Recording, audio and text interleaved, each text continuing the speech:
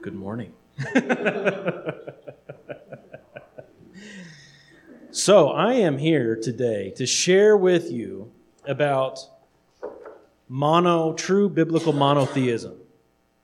Okay? That God is one. When God says He is one, that means He truly is one. Let me give you a basic summary of my beliefs. I am a true monotheist because as God has revealed Himself in the Bible as one, I believe that He is one.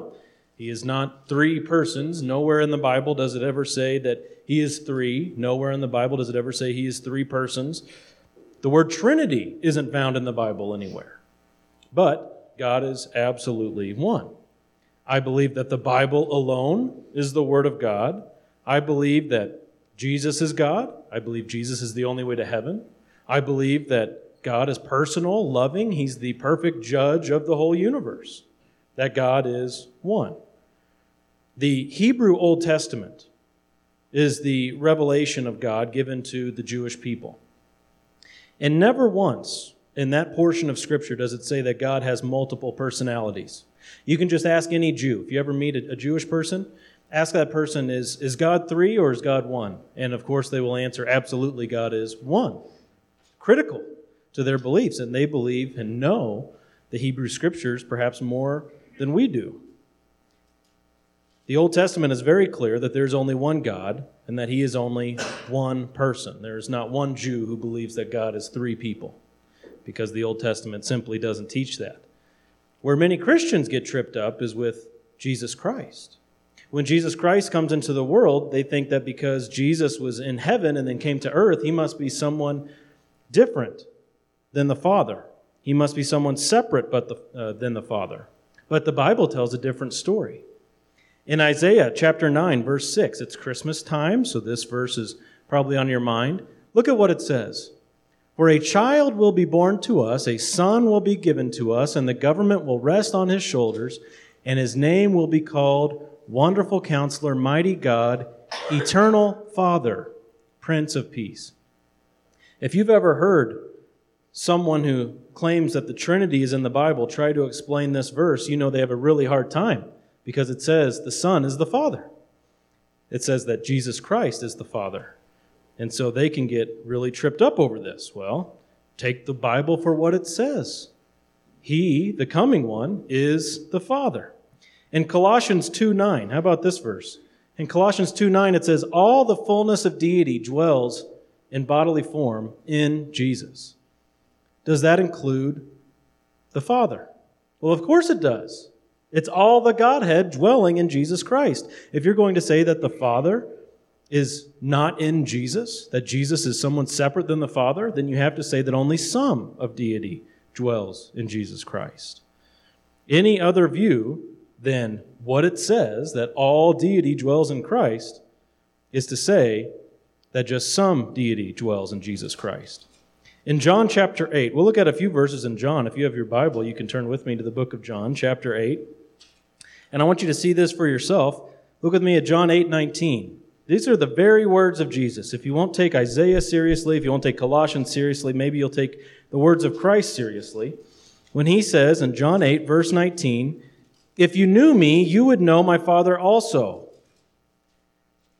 And then He dropped down to verse 24. He says, for unless you believe that I am He, you will die in your sins. Who's the He? In verse 24, well, it's the Father.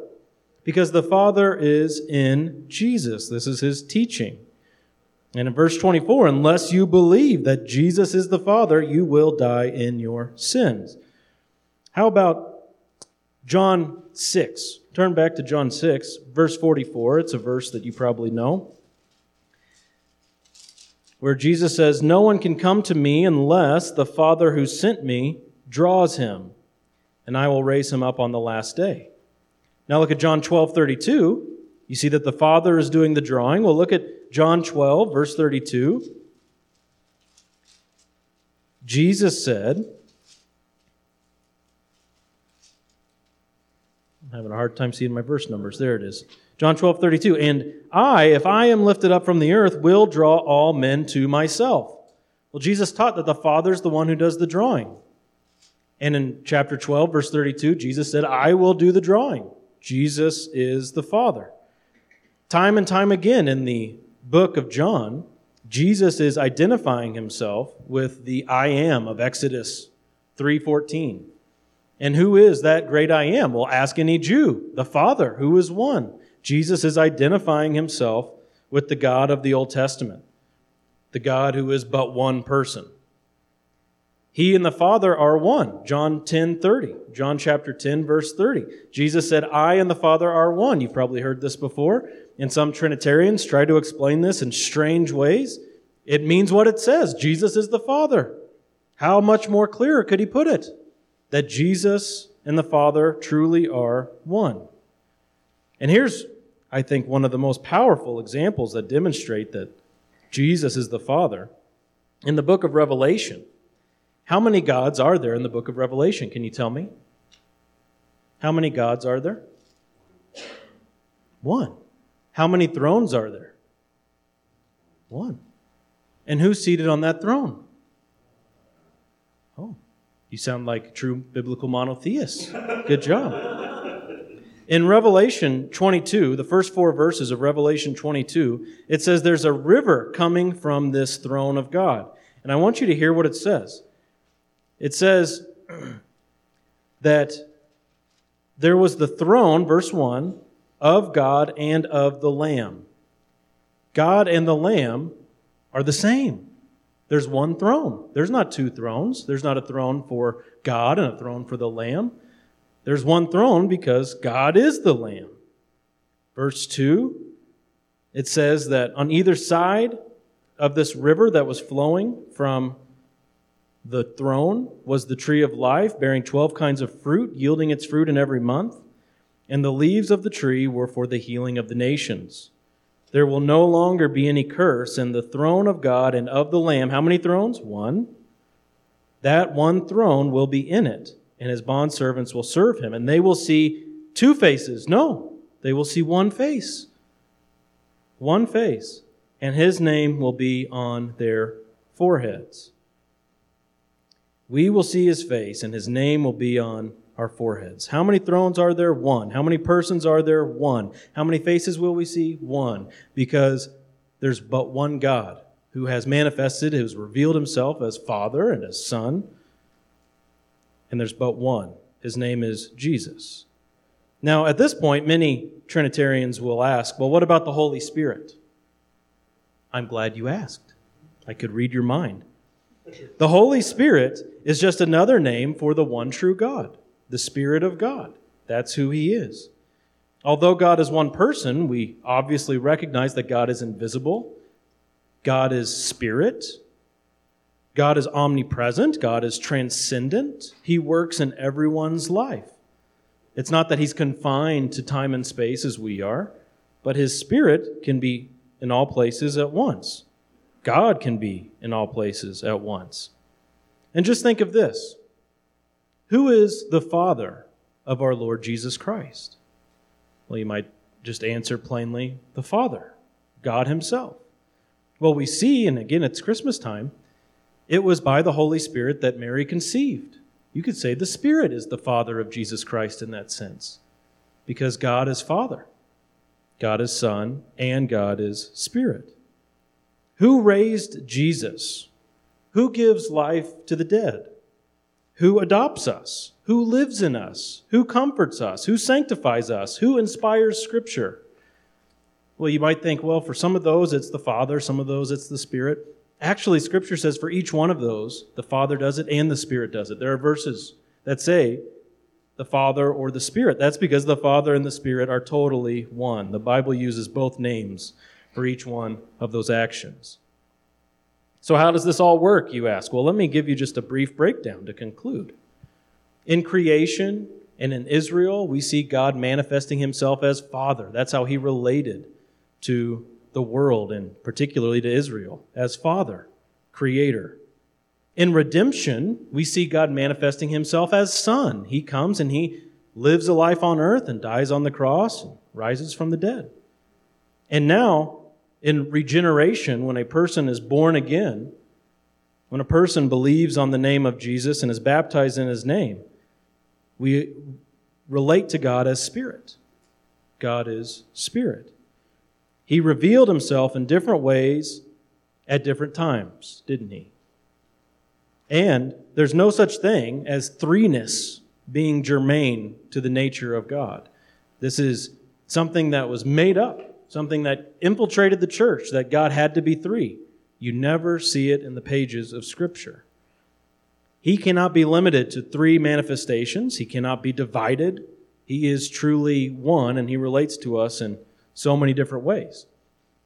So, how shall we refer to God? Well, we can call him God. We can call him Jehovah. That's the name he gave. You could say Yahweh even. But we also know that he explicitly gave us the name Jesus. God's name is Jesus. We baptize in that name, and we understand that he is Father, he is Son, he is Spirit. He's also King and Lord and Bridegroom and Husband and High Priest and Lamb and Word and Shepherd.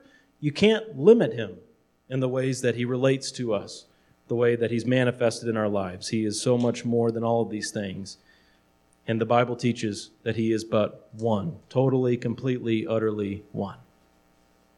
So who's ready to be rebaptized? No, I'm just kidding. Okay, that's my pitch. All right.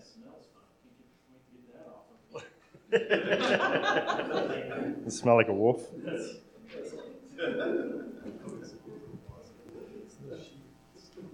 There you go. All right. So, the first to present his case seems right until another comes forward to examine him. Proverbs 18:17. And our sheep-like friend here started off by pointing out that the word Trinity is not in the Bible. And he's absolutely right, it's not in the Bible. But then he went on to explain monotheism. Monotheism is also not in the Bible. And he referenced the Bible itself several times. So the word Bible is not in the Bible. So just because something is not in the Bible does not mean that it is not something that we can use, not something that's useful to us. So these words are words that we use to examine the Bible and to test Scripture, to give us a better understanding of these concepts that we find in the Bible. And so we must test these concepts through the lens of the Bible. So I hope you guys have your Bibles ready and that you are ready to examine this teaching together. So the Trinity, properly understood, really consists of three teachings that we can find in Scripture. It talks about the singularity of God, that there is but one God, just as our friend pointed out. It talks about the plurality of God, that Father, Son, and Spirit are each fully 100% God, and talks about the equality of these three different persons of the one true God. And our friend here, he would fully affirm the singularity of God. He is a oneness Pentecostal, so he says that God is one. He would also affirm the equality of the Father, the Son, and the Spirit. However, we differ on the plurality aspect, that they are different, distinct persons, one from another. They are, in fact, three co-equal, co-eternal persons of the one being of God. There are three co-equal, co-eternal persons that share the one being of God. We recognize the oneness and the singularity of God as his essence, his nature, his stuff, who he actually is. This is the what of God. There is one God, one what, but three who's, three persons of God. And this does not mean that we think that there are three gods. We are not tritheists. We fully affirm there is one God, yet three persons who fully share in that one being of God. And our friend here, he also pointed out that he starts off with the Old Testament, just like the Jews. And the Jews wouldn't have an understanding of a three-personed God. And then he moves on to the New Testament. And he suggested that we as Trinitarians, we start with the New Testament, and we work ourselves backwards. And so I want to go back to the Old Testament and start off with the Old Testament, where this idea of God's singularity is most established. The foundation of God's singularity is really understood well in the Old Testament. that there is but one God. We see this all throughout, that God says, I alone am God. There is no other. He says he doesn't even know of another God. He says that he is a jealous God. He shares his glory with nobody else. We fully affirm the fact that there is but one being of God, one essence, one nature of God. And I want to go back and I want to see if we can see glimpses of the persons of God being manifested in the Old Testament. We understand that the New Testament is where this manifestation is fully realized. This mystery of the Trinity is fully understood at the incarnation of Christ, when God became flesh and took on flesh. And not long after that, when the Holy Spirit was poured out and understanding was made more full through the Holy Spirit. But we see glimpses of the Trinity in the Old Testament. Starting off at the very beginning in Genesis 1:26, where it says, let us make man in our image. A lot of Oneness Pentecostals will tell you that this is referring to the angels. However, God does not share a nature with the angels. He doesn't share an image with the angels. This word image is singular, where it's talking about us and our in a plural sense. God says, let us make man in our image. All throughout the Old Testament, we see references to the angel of the Lord, who we believe to be a pre-incarnate appearance of Jesus. And this angel of the Lord receives worship, whereas other angels and other disciples, other people, humans who are ascribed worship, they refuse that worship correctly, realizing that they are not God. But the angel of the Lord, he doesn't do that. The commander of the Lord's army told Joshua that he needs to take off his sandals because he is standing on holy ground. We again believe this to be Jesus, the second person of the one God. We know from John 4:24 and Deuteronomy 4 that God is spirit, that he doesn't have a body, that he doesn't take on a form. And yet we have these appearances in the Old Testament where God, Yahweh, seems to take on a form, a human-like body, a human body. Yahweh visits Abraham in Genesis 18 by the oaks of Mamre, and he walks with Abraham. He talks and has a discussion with Abraham while he is on the earth, whereas a Oneness Pentecostal would have a difficult time explaining that, because the Father, who should not have a body, he is spirit, should be in heaven. Jacob wrestled with God. You remember this? Before he was renamed Israel, Jacob physically wrestled with God. And John tells us in John 12:41 that Isaiah saw Jesus sitting upon the throne. So if we look at Isaiah chapter 6, we'll see that Isaiah is standing before the throne as the angels are crying out, holy, holy, holy is the Lord God Almighty.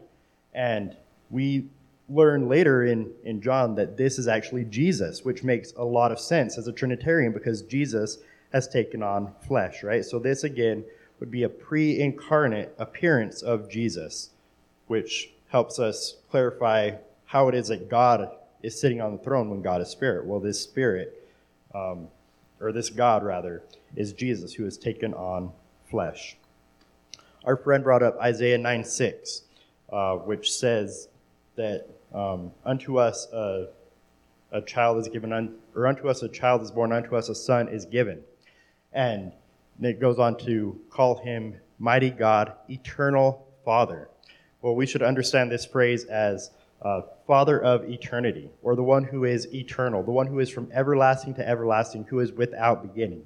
This is not equating Jesus with the Father, but it is saying that he is the one who has no beginning, he has no end. He is the great I am, the first and last, the Alpha and the Omega. This is the one who is going to be the Son who is given to us.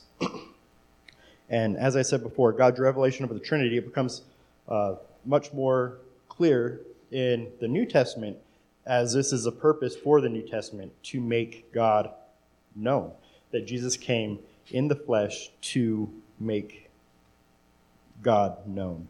He referenced Colossians 2:9, which says, "For in him all the fullness of deity dwells in bodily form."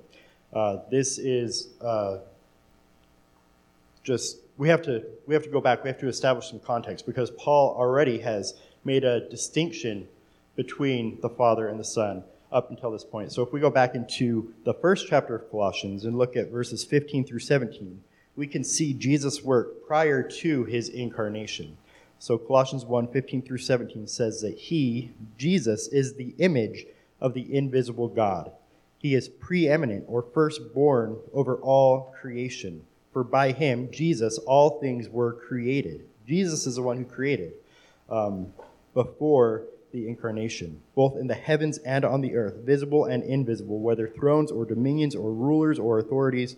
All things have been created through Jesus and for Jesus. He, Jesus, is before all things, and in him all things hold together. And so it's not as if Jesus simply came into existence at the incarnation. It's not as if Jesus simply came into this world at the incarnation. We see pre-incarnate examples of Jesus. We see Jesus working in creation before the incarnation. In John 8, which our friend referenced, we see a clear distinction in persons. So as I read through these verses, look out for personal pronouns, I, you, me, we, making distinctions between the persons that share the one being of God, for personal relationships, for verbs that indicate that one is being sent or one is being given. These are verbs that are paramount to understand if we're going to understand that there are distinct persons within the one being of God. And if we don't understand that, then we have some big problems indeed. And then also some prepositions with as being one of them that indicate multiple persons. So starting in John 8:38, Jesus says, I speak the things which I have seen with my Father. Again, we see a distinction in persons there. Verse 40, but as it is, you are seeking to kill me, a man who has told you the truth, which I heard from God. This can't be Jesus' humanity speaking to his deity, which a lot of oneness Pentecostals will say it's just Jesus, the divine nature of Jesus speaking to the divine nature, or the human nature speaking to the divine nature. Let's look at verse 42, which says that Jesus said to them, if God were your Father, then you would love me, for I proceed forth and have come from God. We see an utter distinction which can't be explained by dividing the two natures of Jesus. For I have not even come on my own initiative, but he has sent me. He referenced John 10:30. I and the Father are one. The Greek word here for our, esmin, is in the first person plural. So we could translate it, I and the Father, we are one.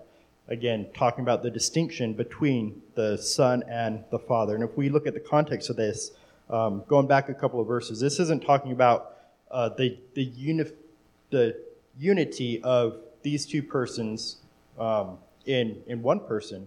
And neither is it talking about these two persons being united as one being, which Christians ourselves, we are often guilty of doing, but rather it's talking about how they are united in their redemption, in their ability to save and to keep their people.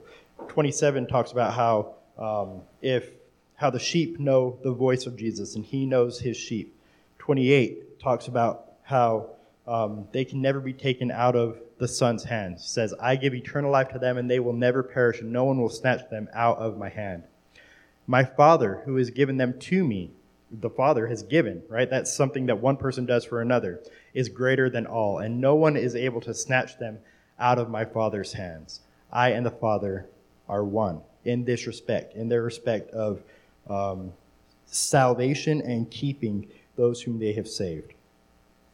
And if we go back even further, in John 3:35, it talks about how the Father loved the Son whom he has given. There is love between these two different, distinct persons of the one being of God. We see this again in John 5:20, in 15:9. All throughout Scripture, we can see examples of how there is love and relationship between the persons of the one nature of God. And we see even further that there is communication between these distinct persons. The first person, the Father, speaks to the second person, Jesus, at his baptism, at the transfiguration, saying, this is my beloved Son, in whom I am well pleased. Again, distinguishing the two persons of God. He does this once more in John 12, 27, 28.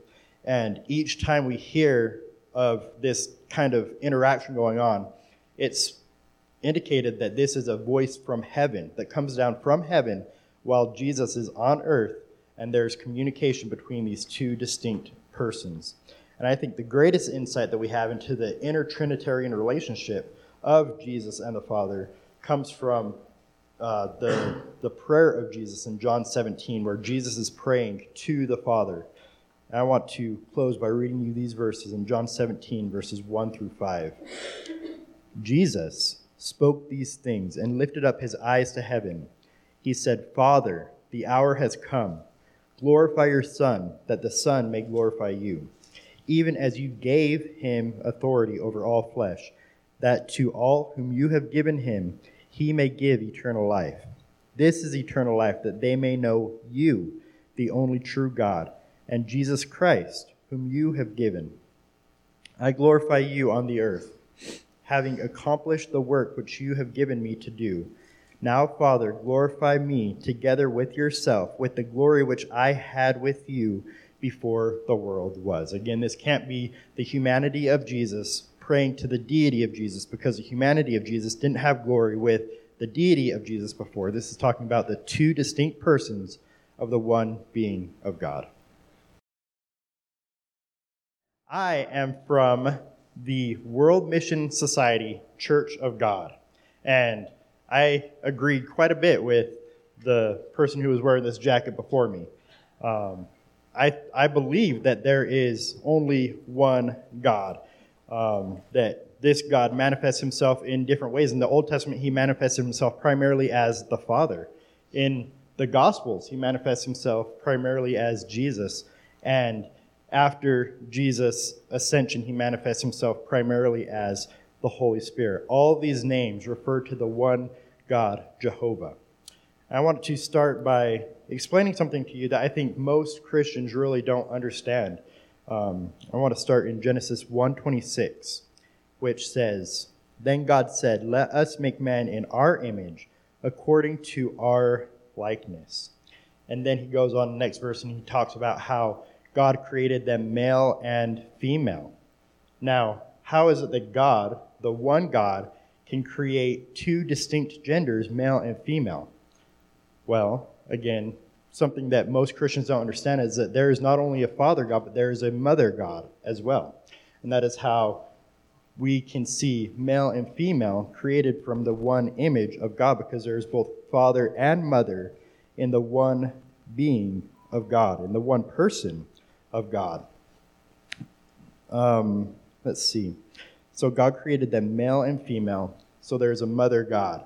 We can also call this Mother God Heavenly Mother. This is an understandable thing for us to do, because Jesus, in the Sermon on the Mount in Matthew 6:9, he taught us how to pray, and he said, you can pray, Our Father who art in heaven, hallowed be your name. So Jesus identified the Father as Heavenly Father, so we can understand the Mother and refer to her as Heavenly Mother. Now, we all know that all things that receive life through their mothers. Even a 4-year-old can tell you that everything that receives life from its mother. And this actually includes humanity. So we must receive life from our mother. We can't receive life from a father and a father alone. Look with me at Revelation 4:11. This verse says, Worthy are you, our Lord and our God, to receive glory and honor and power, for you created all things, and because of you, your will, they existed and they were created. So it was the will of Mother God to create humanity. We could not have life without Mother God. Without Mother, there is no life. Without Mother, there is no eternal life, and there is no truth. We must understand God to be not only Father God, but also Mother God. Now, one of our favorite verses to share is Revelation 22:17. Revelation 22:17 says that the Spirit and the bride say, Come, and let the one who hears say, Come, and let the one who is thirsty come. Let the one who wishes take the water of life without cost. So according to the Trinity, the Spirit in this verse refers to God the Father. Then who is the bride of God the Father? Well, if we go back one chapter, we can see the answer to this. Who is the bride of God the Father? Revelation 21, 9 through 10 says, Then one of the 7 angels who had the 7 bowls full of the 7 plagues came and spoke with me, saying, Come here, and I will show you the bride, the wife of the Lamb. And he came and carried me away in the Spirit to a great and high mountain, and showed me the holy city Jerusalem, coming down out of heaven from God. So Scripture here says that the bride is the heavenly Jerusalem. And this heavenly Jerusalem, she is our mother. Now, some people will say that this bride is referring to Mary. It can't be referring to the Virgin Mary because she is not the wife of God, right? It also can't be referring to the saints or to the church, but rather to the wife of the Lamb. We'll remember from Revelation 22:17 that it's the bride who gives the water of life freely. So this can't be referring to the saints, can't be referring to the church, but it must be Mother God, who is this heavenly Jerusalem. Again, we can see this in Galatians 4:26, which says, But the Jerusalem above is free. She is our mother. Our mother is the Jerusalem above. Once again, in the Old Testament, we see Jehovah presented as, or we see God presented as the Father, Jehovah. In the Gospels, we see that his name is Jesus, the Son. And I want you to look with me at John 14, where we'll see that Jesus is preparing us for the age of the Holy Spirit.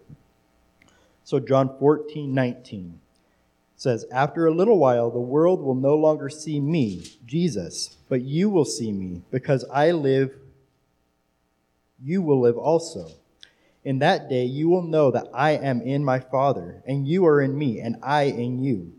He who has my commandments and keeps them is the one who loves me. So we must keep his commandments. And he who loves me will be loved by my Father, and I will love him and will disclose myself to him. So we are not under the law of Moses, but we are under the law of Christ, and we must keep all the commandments of Christ in order for him to disclose his Spirit to us. We see the same thing in verse 23. Jesus answered and said to him, If anyone loves me, he will keep my word, and my Father will love him, and then we will come to him and make our abode with him. Here we see again that even though this is the age of the Son, that the Father and the Spirit are both mentioned as well, showing us that God is an omnipresent God. He isn't bound by space. He isn't bound by time, but we see him demonstrating himself as omnipresent. In verse 26, it says, But the Helper, the Holy Spirit, whom the Father will send in my name, he will teach you all things. You have heard it said that I said to you, I go away and I will come to you. Jesus promised that he would come back a second time as the Holy Spirit. He said, You've heard it said that I go away and I will come to you. So Jesus is coming back. He did come back as the Holy Spirit. Many people misunderstand Jesus' words in Matthew 24 to be saying that there are going to be other false Christs that are going to come. We need to watch out for them. But those words understood literally say that after you find the second coming Christ, you will hear of wars and rumors of wars, etc. Well, we have found the second coming Christ, the Holy Spirit, Mother God, the New Jerusalem, the bride, and her name is An Sang Hong. And just as we saw her in the beginning of the Bible, we see her in the end. Can you pronounce that name The Holy Spirit's name is An Sang Hong, the second coming of Jesus. We see her in the end of the Bible too. Let me read to you Revelation 21, 1 through 4.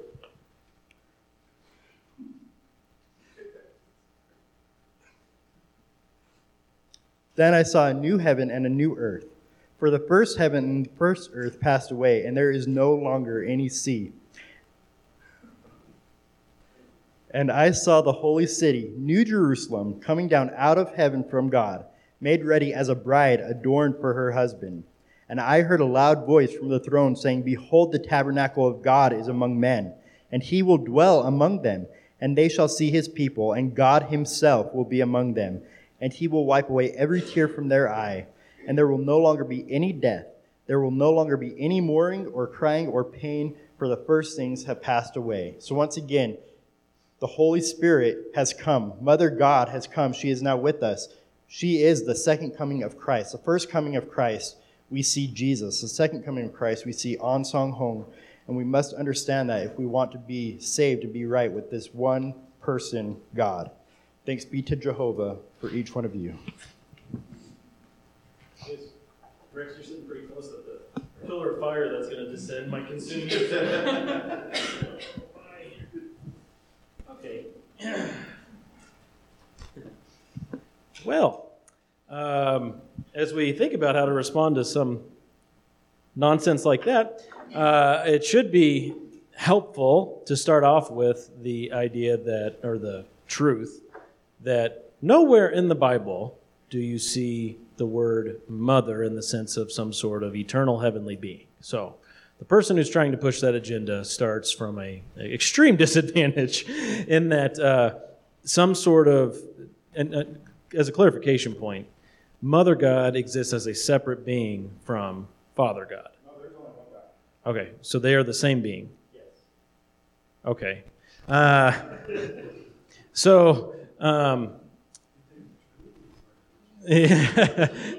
yes. So this one being who has some sort of a split personality when it comes to the gender issue, the male version of God will manifest himself as Father, Son, and Spirit, but the female version of God just manifests herself, I guess, in some different ways. But never are we told that there's a mother. So he went to Genesis 1:26 first. So let's start there.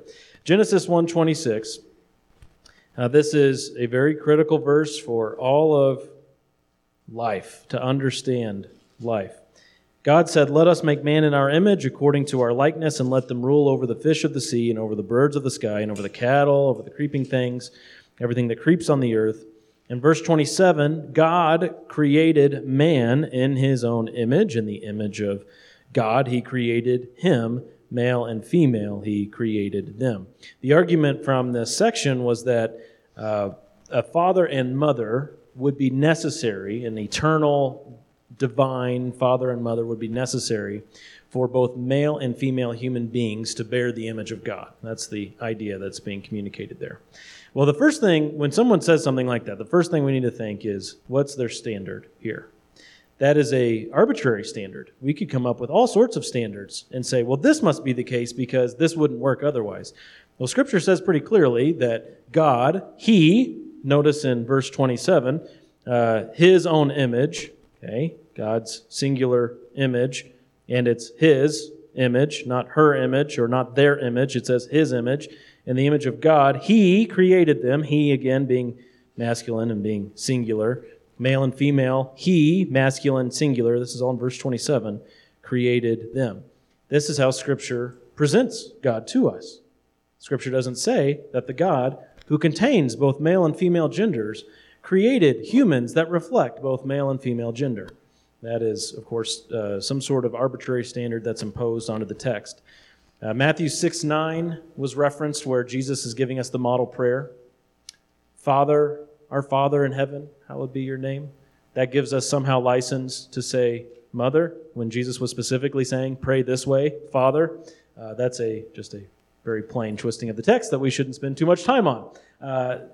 Very interesting comment was made by our, not friend, our enemy, who said that we receive life from our mothers, and I believe this was a direct quote, we can't receive life from fathers alone. Well, turn with me to John 5 and look at what Jesus says in John chapter 5, particularly verse 26. I'll start at verse 25. John 5:25. Jesus says, "Truly, truly, I say to you, an hour is coming, and now is, when the dead will hear the voice of the Son of God, and those who hear will live." Okay, verse 26. "For just as the Father has life in himself." Stop. Where did God the Father get his life?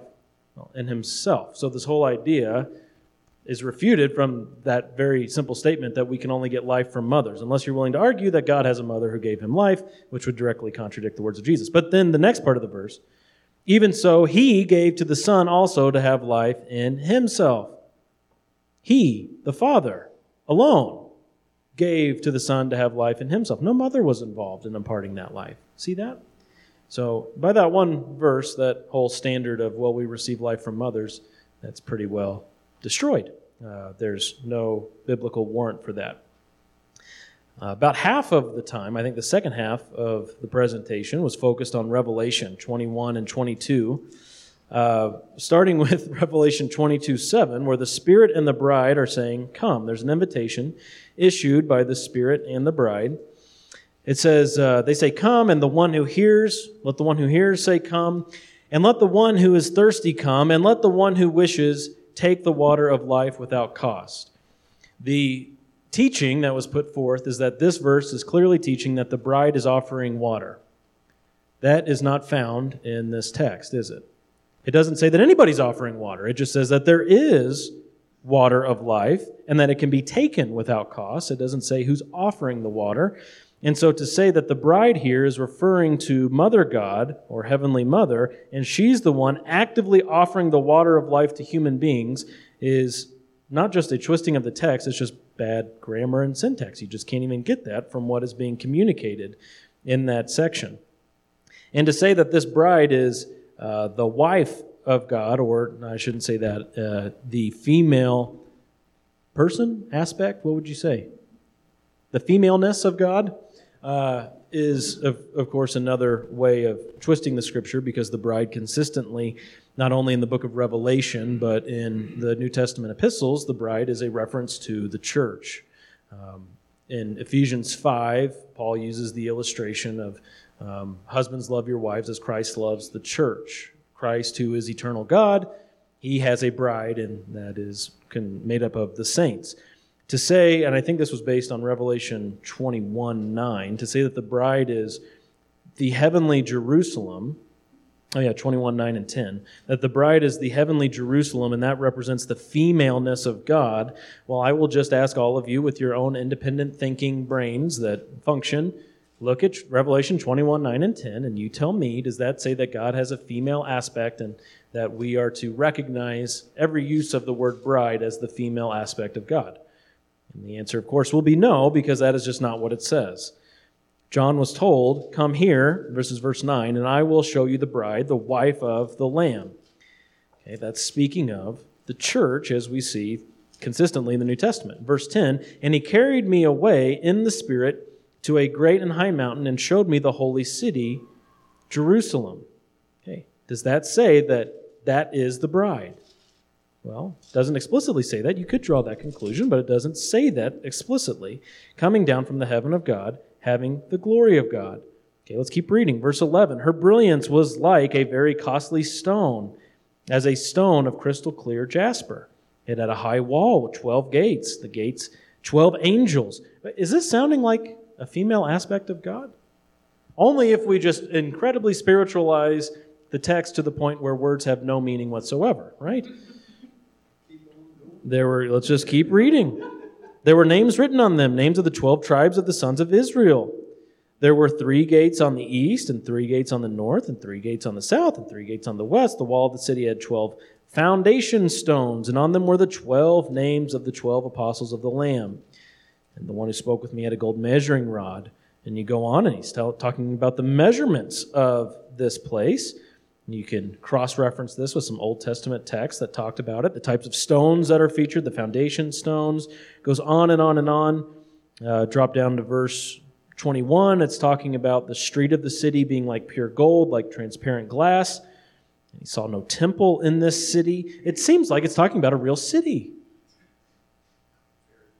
A very big, real, physical city with actual measurements, with actual stones.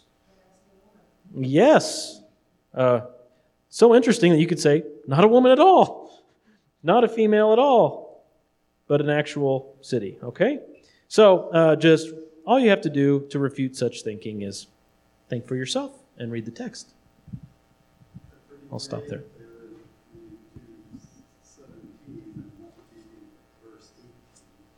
Oh. Really? Let's see. Oh, yes. Very good. Very good. Yep. Well, any other questions about the Mother God teaching or of the first one, too, if things have popped into your head since then?